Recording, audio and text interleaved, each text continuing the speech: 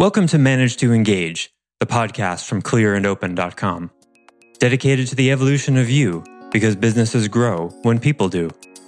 Serving leaders, managers, and people who will be, helping you reach excellence in your work and achieve your personal goals at the same time. Sign up for the free course at clearandopen.com. Sometimes what arises in meditation will not be relaxing at all. Sometimes it can bring up quite a lot of fear. So if you have a picture that meditation is about relaxing, then if that kind of fear comes up, you're either going to turn away from it or stop meditating entirely in order to not experience it. These days, there's meditation for just about anything. Hi, it's Joseph, and thanks for tuning in to Manage to Engage, the podcast from clearandopen.com. Over the next few weeks, I'm going to introduce you to meditation, what it is, and just as important, what it is not. Because even if you've been exposed to a lot of meditation teachings and practices, you may find that you're sharing in the vast amounts of confusion there is in our world about it. So I know that some of you already have a meditation practice, but I urge you to keep going because there's a good chance you were taught badly how to meditate or you weren't given the entire picture. How do I know? Because I spent 20 years thinking I knew how to meditate and what meditation was. And when I learned that I actually didn't, well, I was more than a little disappointed. And I don't want you to go 2 decades building bad habits as well. So keep listening. I offer weekly member webcasts, online courses, and mentorship at clearandopen.com because it's my truth that with the right tools, anyone can eliminate the people, money, and time problems holding them back in business. And I share parts of these webcasts and courses on this show because I want to help you too. If you're enjoying the show and learning from it, I'd love your feedback. If you're listening to the show on an Apple device, all you have to do is open the podcast app, view the full description of the episode, and click the link to leave a rating and review for the show. Thanks so much for listening. Let's begin.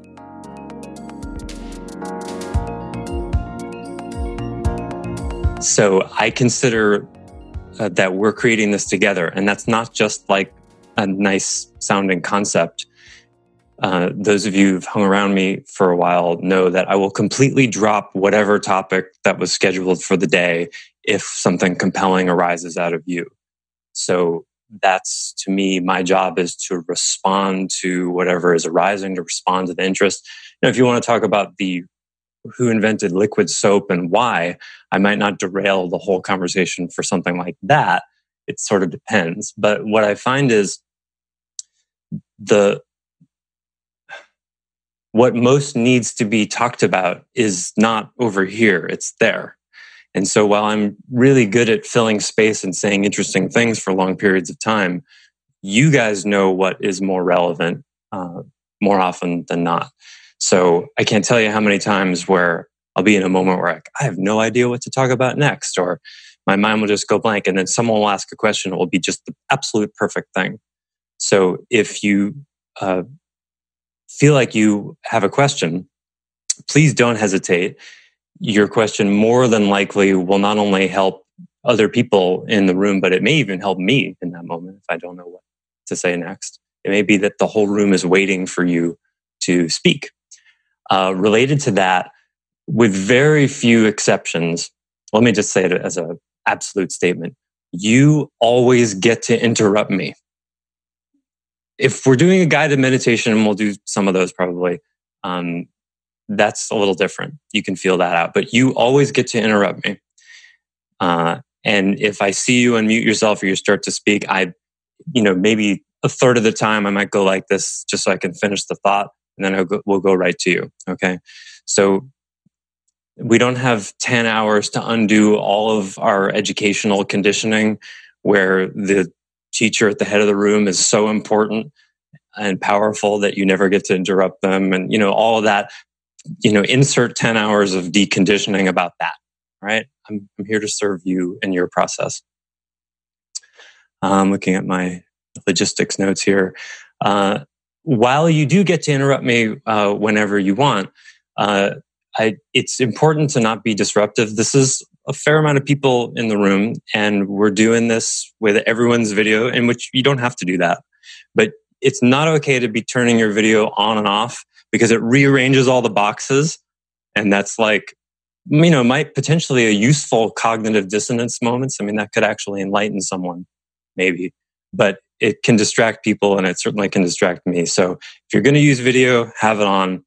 If you have to turn it off because, your dog knocks the camera off, knocks the phone off your counter or something, okay, but either be here all the way or don't be, and listen to the recording or whatever. Just watch that, please. And now a few things about how to relate to this course. Look, a dog. That's fine. As if on cue, Mojo shows up. That's the name of that dog. How to relate to this course. So we have some advanced meditators in the room here, and some people who've not meditated hardly at all ever, and also some people not here who will be listening to the recordings.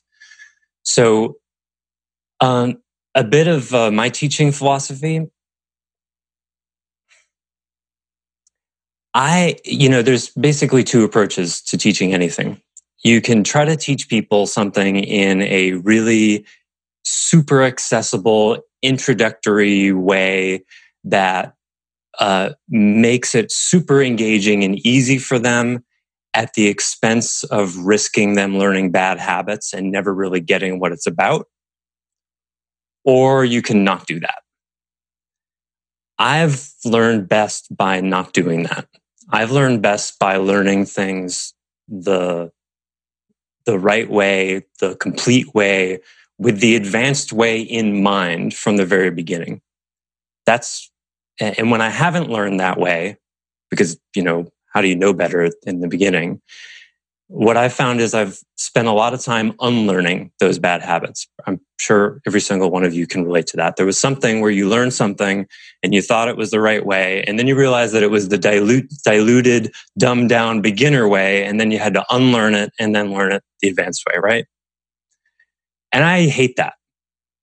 Personally, I think it's terrible.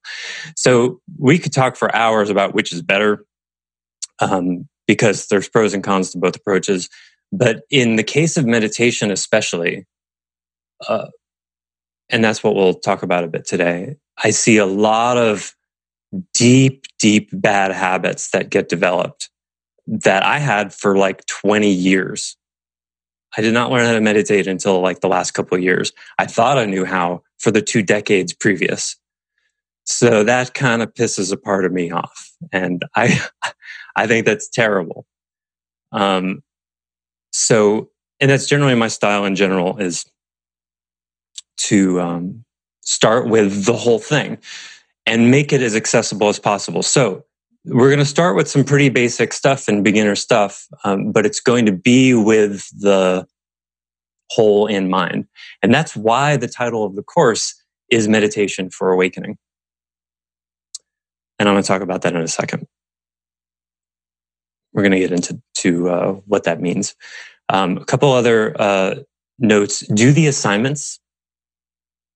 Do the assignments. Not because I say so, but because if you don't do the assignments, this will be a completely mental exercise. You cannot meditate by thinking about meditation. You can try. You can try, as my friend here, Jenna, who knows, she's the one who taught me the phrase, thinking about not thinking. And a lot of people meditate by thinking about not thinking, and they think they're meditating. I used to be one of those people. So if you do the assignments, something will happen for you in these next 11 or 12 weeks. And that's what I'm really wanting to be the case. I'm wanting this to be an experiential learning. Because if there's one thing that is certain about Zen, and there are plenty of things that are not, that it's about your direct experience and nothing else. And you will not have a direct experience of what meditation is about if you don't meditate. One of the great things about Zen is sometimes it just has these beautifully inarguable statements, right? In order to experience the benefits of meditation, you have to meditate. Thinking about meditation, wishing you were meditating more, wondering what will have to happen so that you meditate one day. None of that will cause you to experience the benefits. In fact, it'll cause you to experience guilt and shame and resentment even. So what's the point of meditation? Why are we here? Why are you here? For some reason, you wanted to learn about meditation. I'm here to teach the class, so I don't have to think that deeply about it. But why are you here? And some of you have heard me ask this question, what's the point of meditation? So maybe you, quote, know the answer. But what I would love to elicit for a few minutes here is the conditioning we have about meditation. Because the majority of what learning to meditate is actually it's about subtraction. And a big part of what that subtraction is subtracting your ideas about what meditation is, which are quite insidious. Because even someone who's never meditated regularly at all, or maybe never meditated at all, has ideas about what it is. And those ideas are remarkably insidious. Like, I can't even think of a metaphor that is equal to how destructive ideas about meditation, much less enlightenment, are. They're so powerful. My idea about meditation 25 years ago stopped me from meditating regularly for 25 years. That's how powerful it was. And if you'd asked me, well, where did you get those ideas? I don't even know if I could have told you. I sort of made it up. So what are your ideas about meditation? Let's talk about that. Some of them may be dead on, and others may be completely delusional. You can't lose, because the delusional ones will be really helpful to lose.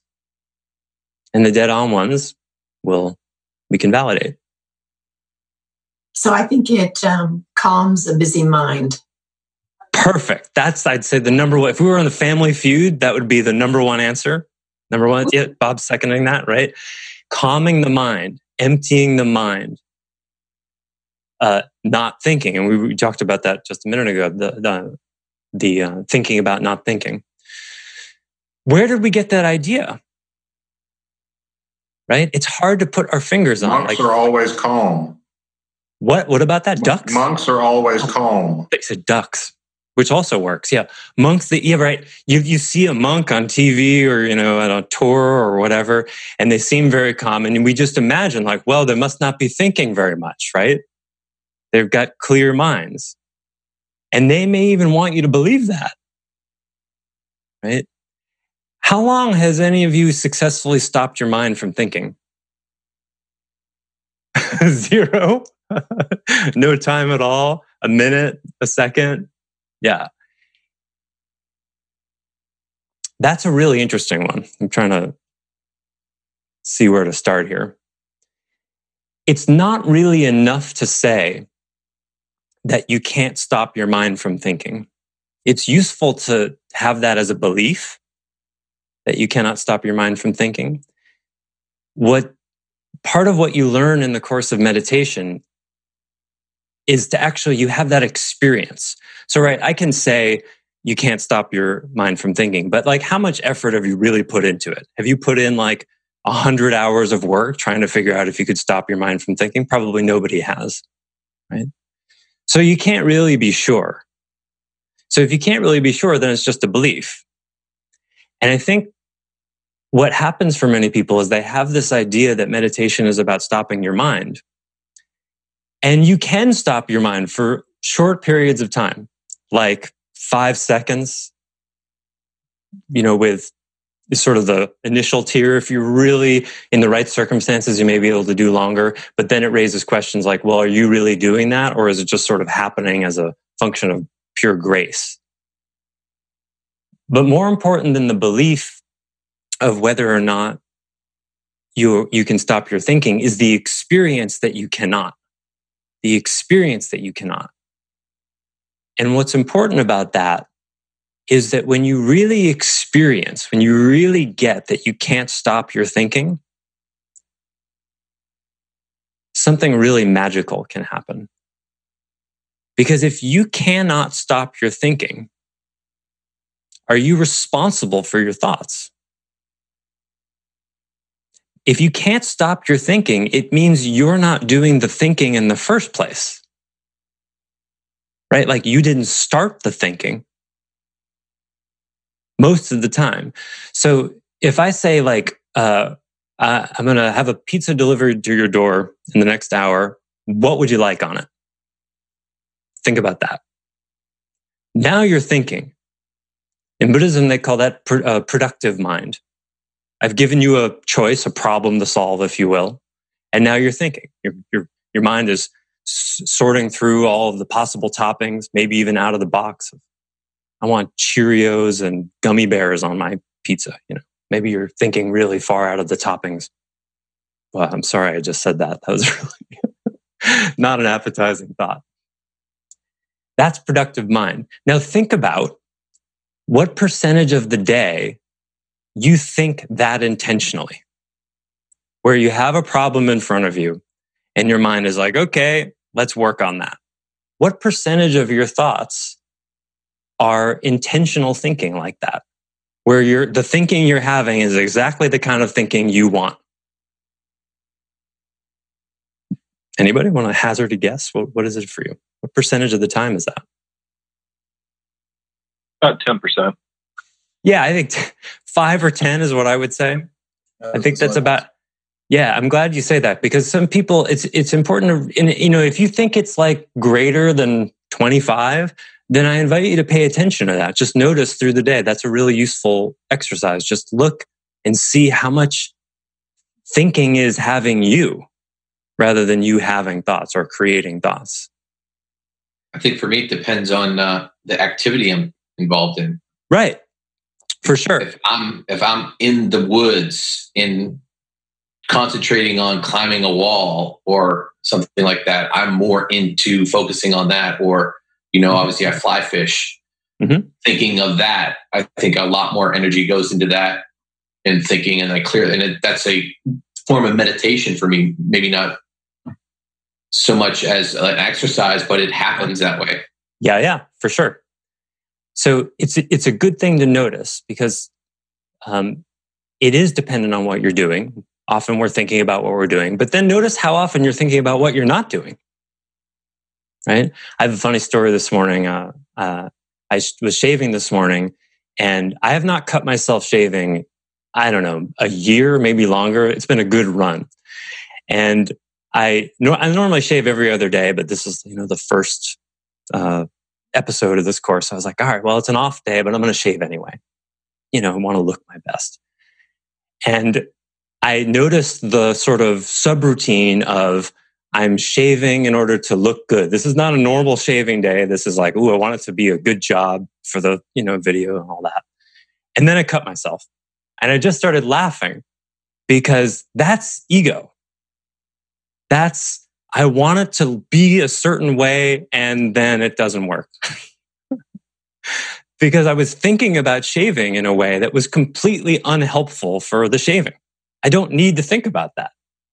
And then here's some thinking came in like, here, let me help. I didn't ask. I wasn't like, okay, let's do a really good job. The let's do a really good job just showed up.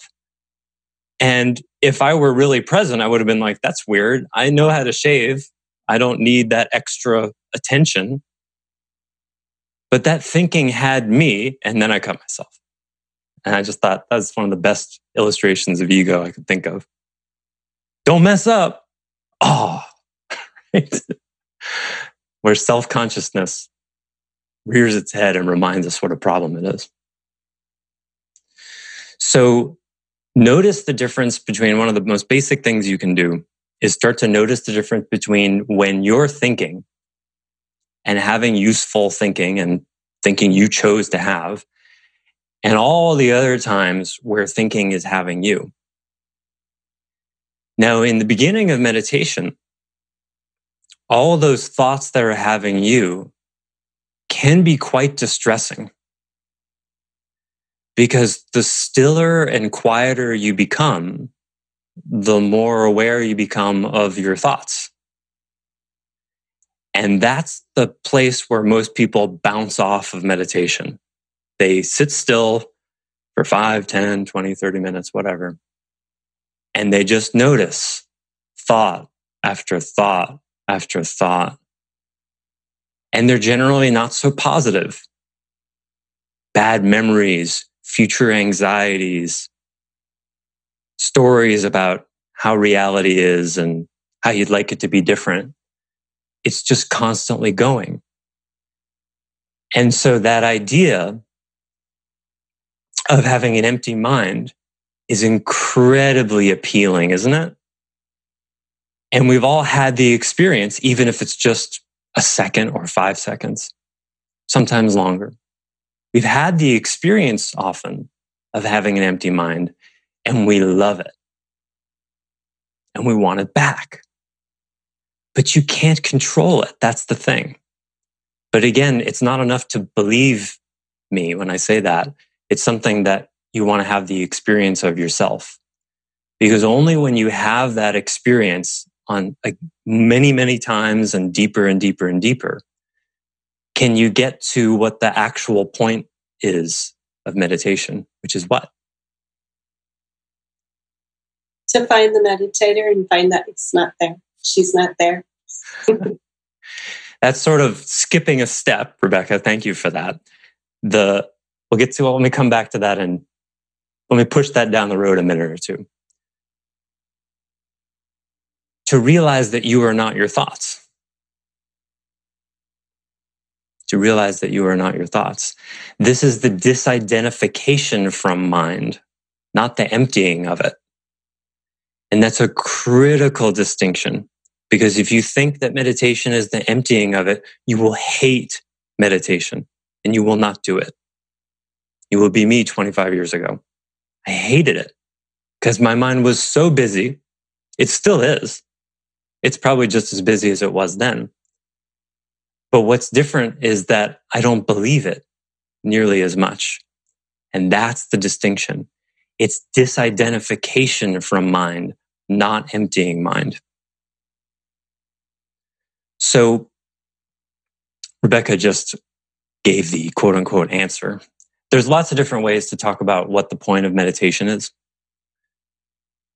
And some of them are helpful. Most of them, in my experience, are not. My favorite answer to that question is to find the meditator and experience that it cannot be found. To find the meditator and experience that it cannot be found. Now notice how that flies in the face of most of the conditioning we have about meditation. Meditation is about emptying the mind. Talked about that. Relaxing. Nope. Sometimes meditation is relaxing. It can be a useful place to start by relaxing, but sometimes what arises in meditation will not be relaxing at all. Sometimes it can bring up quite a lot of fear. So if you have a picture that meditation is about relaxing, then if that kind of fear comes up, you're either going to turn away from it or stop meditating entirely in order to not experience it. These days, there's a meditation for just about anything. Thanks for listening to Manage to Engage, the Clear and Open podcast. Join us next week when you'll be a little bit closer to who you're destined to be. Until then, know that Clear and Open is dedicated to the evolution of you, because businesses grow when people do. If you want to help the show grow, I'd appreciate you leaving a rating and review on iTunes. All you have to do is open the Apple Podcasts app, view the full description of the episode, and click the link to leave a rating and review. Or you can go to clearandopen.com/review and it will bring you to the right place. If you're looking for more support on your journey, head over to clearandopen.com for even more tools, articles, and free resources. Thanks so much for listening. Bye for now.